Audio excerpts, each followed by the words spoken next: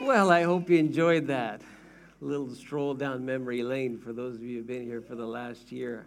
Brings a tear to my eye as I see just the recent event there in those last few slides where we had 330 people here. We gave out almost 200 school bags to those kids, and we had a lineup of people right to the door. It's so exciting to see what God is doing in people's lives in creative ways. So that was really special to see that. I want to share with you just for a few brief moments today, not going to be long, on a very familiar passage that we know from the life of Jesus. And maybe you're going to see it today in a little bit of a different way, okay? This is from Matthew chapter 16. Those of you who are from a Roman Catholic background, you've heard this before, I'm sure, in a different way, but you're going to hear it today probably in a way that you've never seen before. This is Matthew chapter 16, starting at verse 13.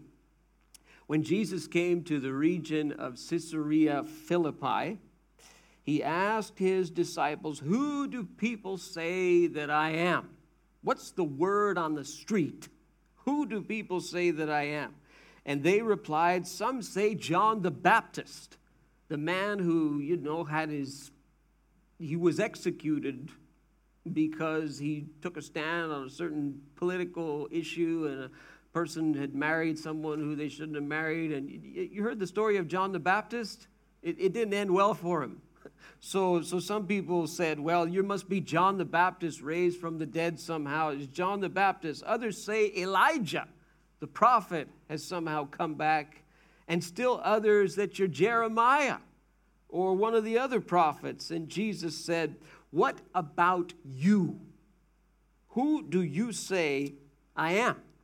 And Simon Peter answered, "You are the Christ, the Son of the living God."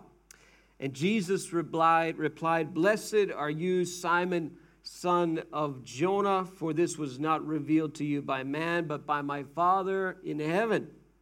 And I tell you that you are Peter, and on this rock I will build my church, and the gates of Hades will not overcome it. I will give you the keys of the kingdom of heaven, and whatever you bind on earth will be bound in heaven, and whatever you loose on earth will be loosed in heaven." And then he warned his disciples not to tell anyone that he was the Christ.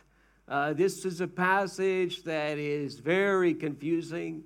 It's a passage that, if you're from the Roman Catholic background, this is used to defend the papacy and the idea that Peter was sort of the first pope. And now we have a line of popes that succeed him, because when Jesus said, "You are Peter," the word for that is rock.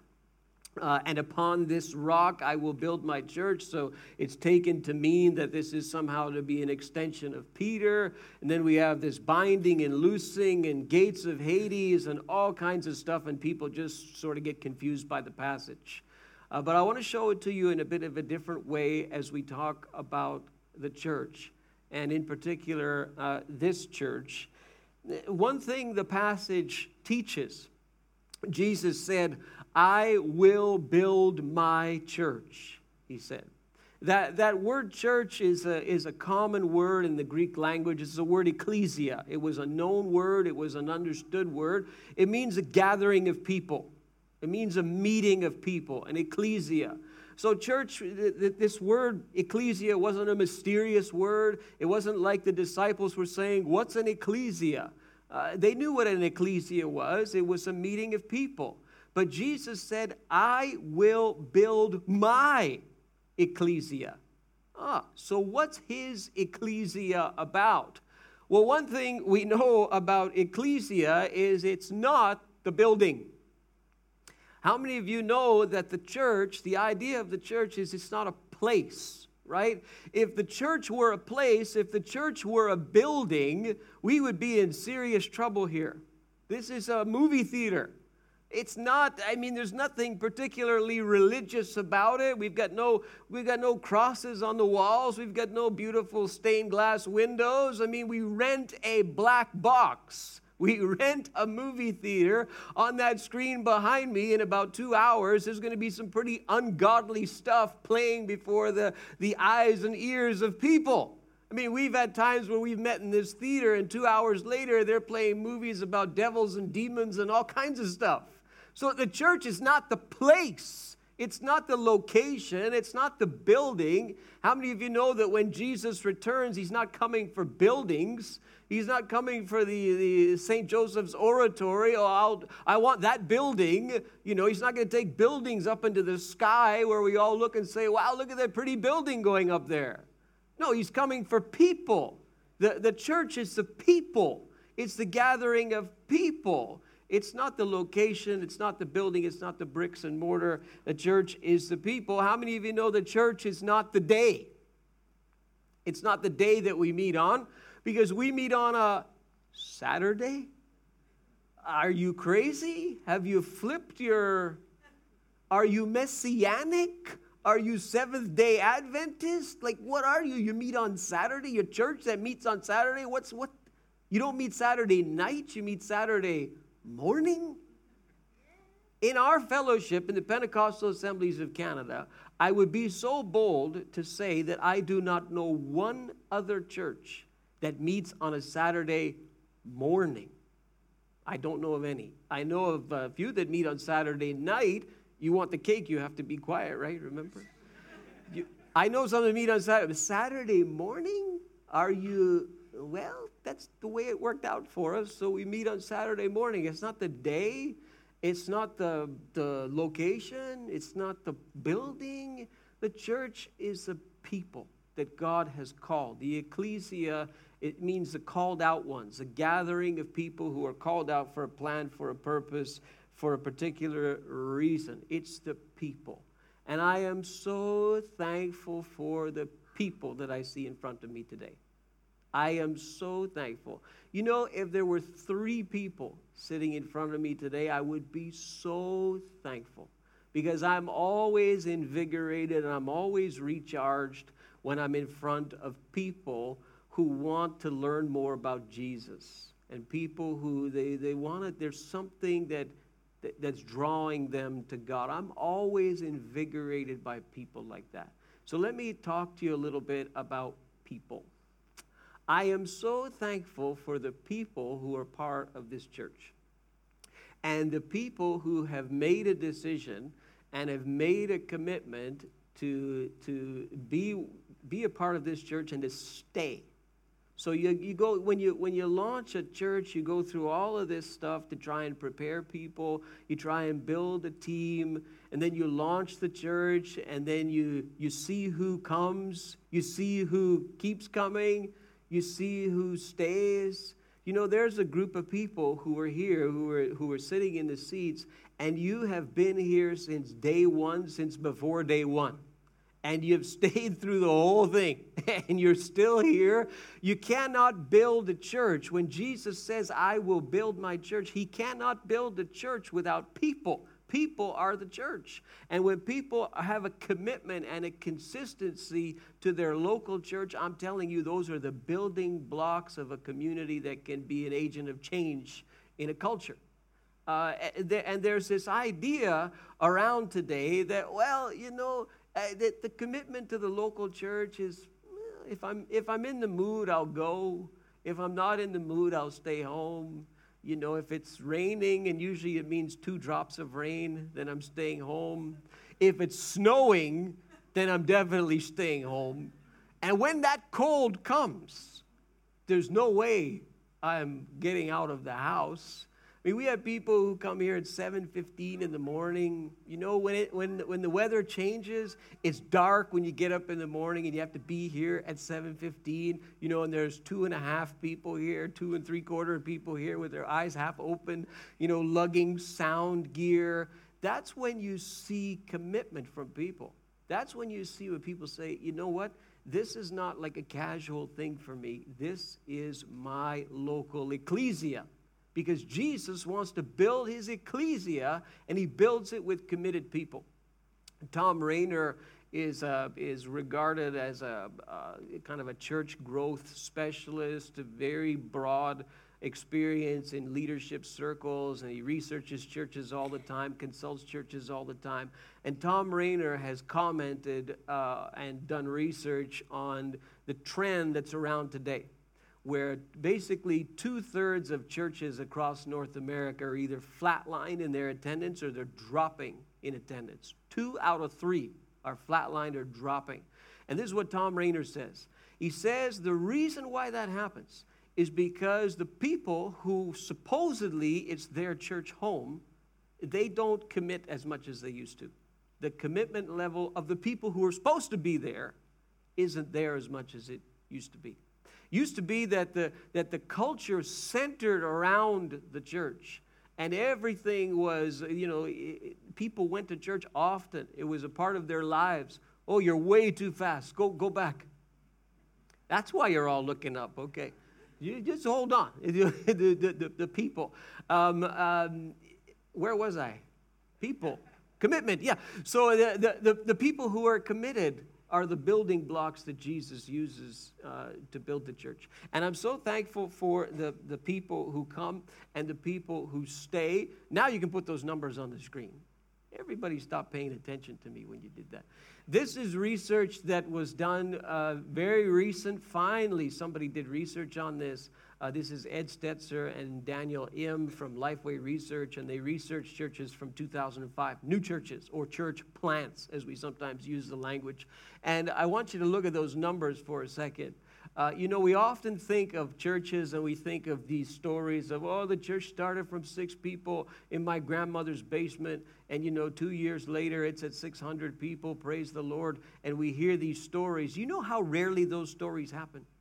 I mean, that's rare. That's highly, highly unusual that happens. That is not common. Commonly, what happens is exactly what you see on the screen. So, and they put the U.S. and Canada. So in the first year, in a Canadian new church, you're going to see an average of 41 people. Not 410 people, 41 people. That's when you see who's committed and who's not committed. In the second year, you're going to see in Canada 51 people. That's in year 2. In the third year in Canada, you're going to see 61 people. Now, some people say, well, that's Canada, it's a lot better in the United States where everybody is supposedly a Christian, but they're not much better, the statistics, 51, 74, 95. So you see who's committed and, who's just, coming and going. Do you know what the average attendance of this crazy Saturday morning movie theater church has been in the first year? You know what the average attendance is? 64. 64. That's not bad. That's not bad. That's not bad. It's encouraging when you look at numbers like that. Those are real, sober numbers. So it's not easy. It's not an easy thing to do, to start a new church and to actually see a church grow. Like, it's a really difficult thing. That's why Jesus says, I will build my church. He better be the one who's doing it. Because if we're doing it ourselves, it's going to be really, really, it probably won't grow at all. And Jesus talked about it being his church. He's the one who's building it. I'm thankful for the people who come and who are committed. I'm thankful for people who your vision is a kingdom vision. It's not just an isolated tiny little local vision. You have a kingdom vision. There are a number of people here today, and City Reach Brossard is not your local church. You belong to another church. Many of you are from downtown. There could be some people from LaSalle here. I'm not entirely sure. And you have a vision that's bigger than your own local assembly. And so you pray for us. And occasionally you give to us.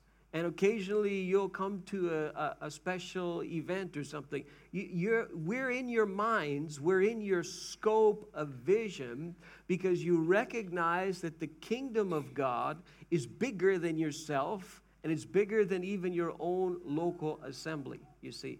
And so I'm thankful for people who have that type of vision, because I've met both kinds of people. I've met people who their vision is about their kingdom, and I've met people and their vision is about God's kingdom. Which do you think is better? Your kingdom or God's kingdom? Yeah, God's kingdom is a lot bigger and a lot better, but some people, their vision, little box like this, little box, right? And so I'm so thankful for people who get it. I'm thankful for churches who get it and who see, hey, it's not just about us, it's about others as well. I'm thankful for people who give. Those of you who know me know that I am not shy about talking about money. Most of you who know me know that.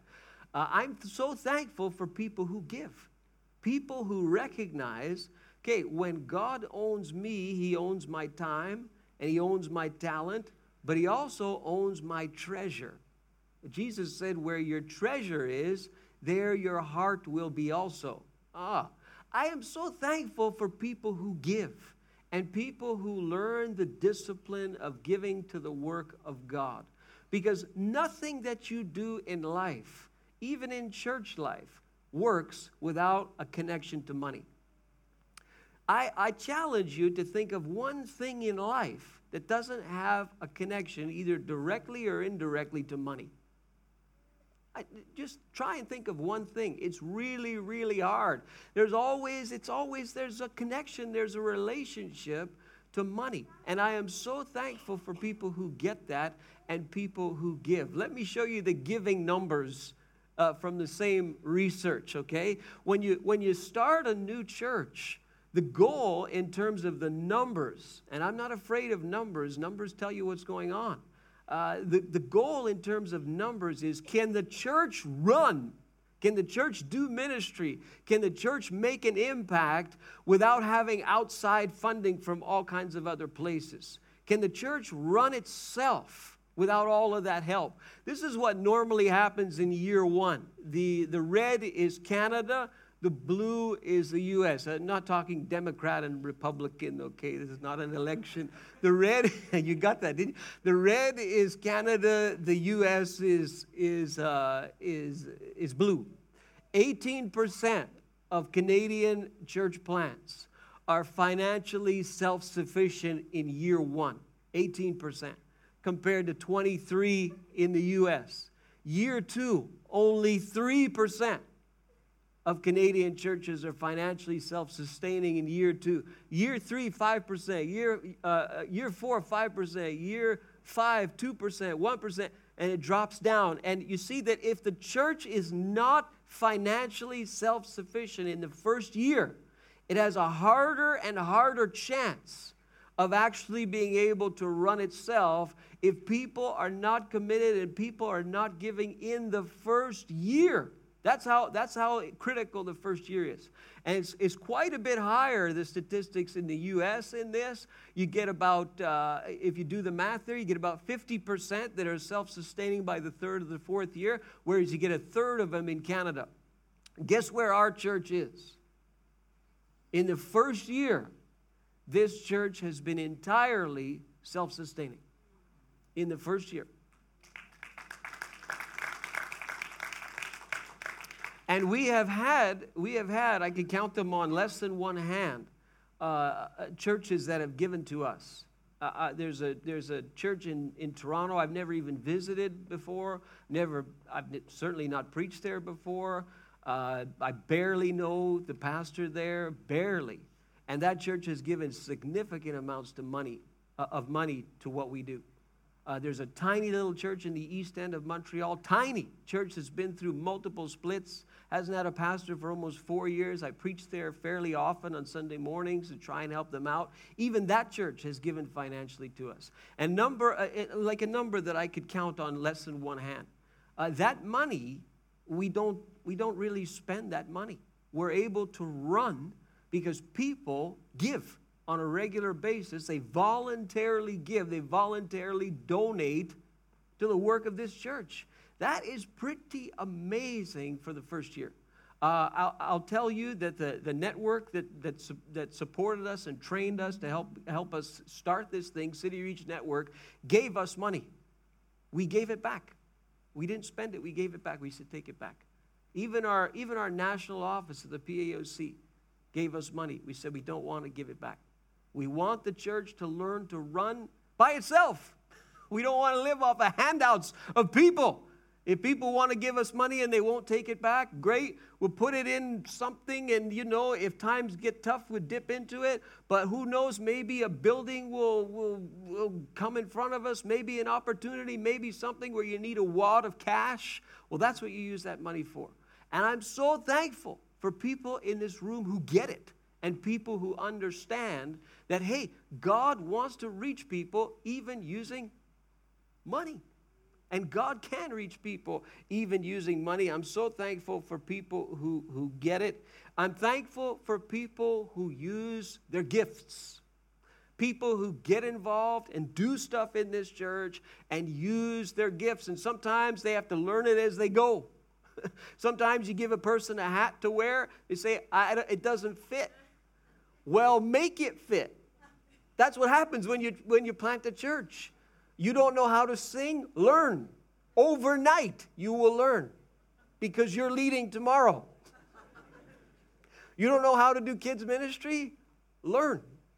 How will I learn? Here's some kids. Take care of them. Okay, we're not that bad.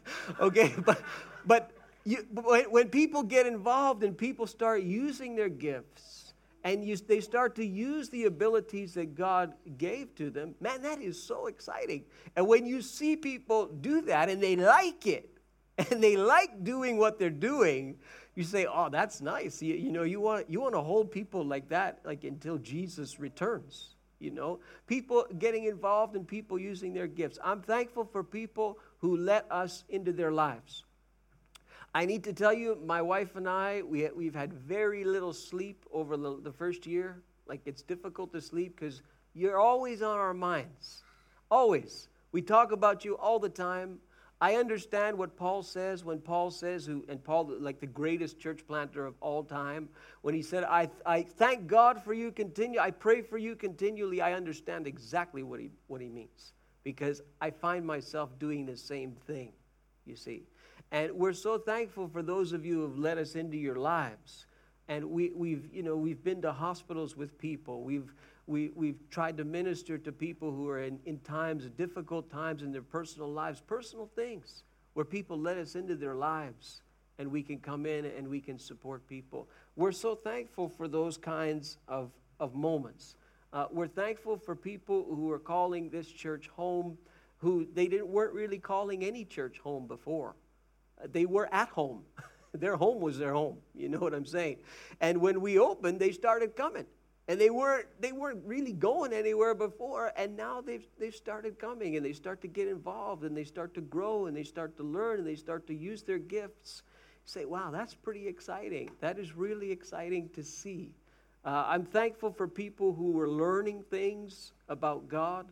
We've got people who come from different religious backgrounds, and they have to relearn what the Bible says or unlearn some things that they learned before, and they start saying, I get it. God is a God of grace.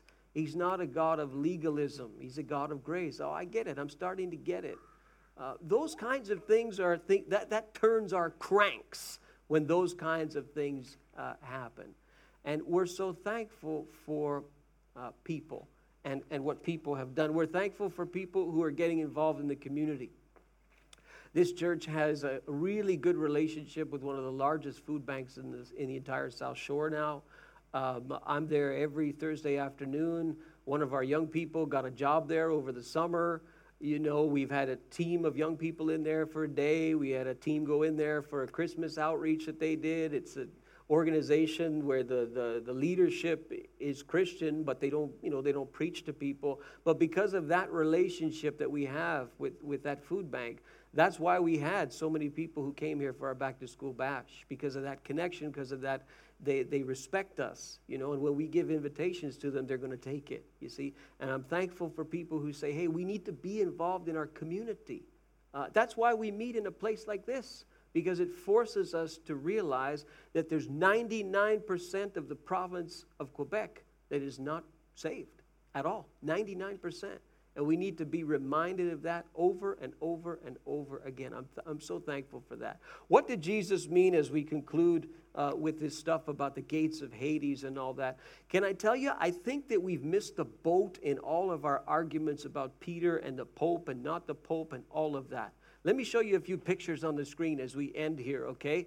The place where they were was Caesarea Philippi. If you'll show the map on the screen. You guys know I like maps, right? He's the map guy, okay? Most people fall asleep in my maps. We only got 2 minutes. So Caesarea Philippi is up there in the northeast, on the other side of the Jordan River. Jesus never went there, never, except that one time. That's the only time it's recorded where he took the disciples there to have that conversation. Who do the people say? I'm Caesarea Philippi. Nasty, nasty place. Show the next picture. This is what Caesarea Philippi would have looked like, the general area. We're not sure where Jesus was when he mentioned those words. But there's this huge rock there that's at the base of Mount Hermon. What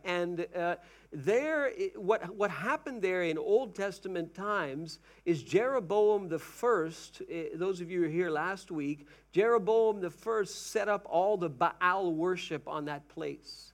There's all kinds of pagan worship of all kinds of pagan gods in that place. And at the time of Jesus, this is roughly what it looked like. And what you have is kind of a strip mall of all kinds of different gods.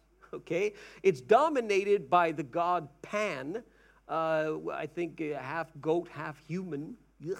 And you've got Zeus and Nemesis and all kinds of stuff there, all kinds of pagan worship. If you read about the place, it was called the Rock of the Gods. It was like Las Vegas, you know. You could choose whatever you wanted there, and it was just this vast array of different gods, and you even can see they carved the different places of worship into the rock itself. Go to the next slide. This is what it looks like today, and that the one little temple that you saw on the left-hand side there covered a huge, huge cave, which it was believed that the pagan god Baal would come and go out of that cave through the water. There's like a bottomless pit in that cave today that they say feeds the Jordan River. It is a beautiful place, Caesarea Philippi, but in Jesus' day, it was an incredibly ungodly place. Like, what in the world are we doing in Caesarea Philippi? We're Jews and we're over there, and it's like Las Vegas. And this is where Jesus said it. That place there was called the gates of Hades. That's what it was called. The pagans believed, again, that there was this bottomless pit and there was water there, and that's where the gods would travel on the water. So when Jesus takes them there and he says, upon this rock I will build my church, I do not believe he wants us to think Peter. He gives Peter the name Petros, which is rock, and then he says, upon this rock. But he doesn't say, upon you, Peter, I will build the church on you, Peter. He doesn't say, you, Peter, will build the church. No, he says, I will build my church. Upon this rock I will build my church, and the gates of Hades will not prevail against it. The idea being, Jesus wants to build his church in ungodly places. He wants to build his church in the Caesarea Philippis of this world. He wants his kingdom, he wants his church to plunder the kingdom of darkness. That's the idea of this. And he plays with the setting, and that's that cave there. And the gates of hell, which they believed that was at the time, will not prevail against the church. So the idea is that the church is going to face opposition. The church is going to have to prevail. But the church that Jesus wants to build is one that's in dark places and one that will prevail against the very powers of darkness. Now that is some illustration that Jesus had there when he took those people to that place. I mean, if he's talking about Peter, Peter was not that great of a church planter. Paul was a better church planter than Jesus was, than Peter was. Peter had his problems. Even after he was baptized in the Holy Spirit, he still had problems. Him and Paul had a huge fight, huge confrontation. So I don't believe that Jesus has in mind that we should somehow be worried about who Peter is. I think he wants us to worry about who he is and what Jesus himself is building and what he is still building today, even in a movie theater on a Saturday morning. I will build my church, and the gates of Hades will not prevail against my church. So thank you so much for being a part of what we're doing here. Whatever role you are playing, keep rolling it and keep playing it. There's great days ahead as we strive to reach the one who is far from God.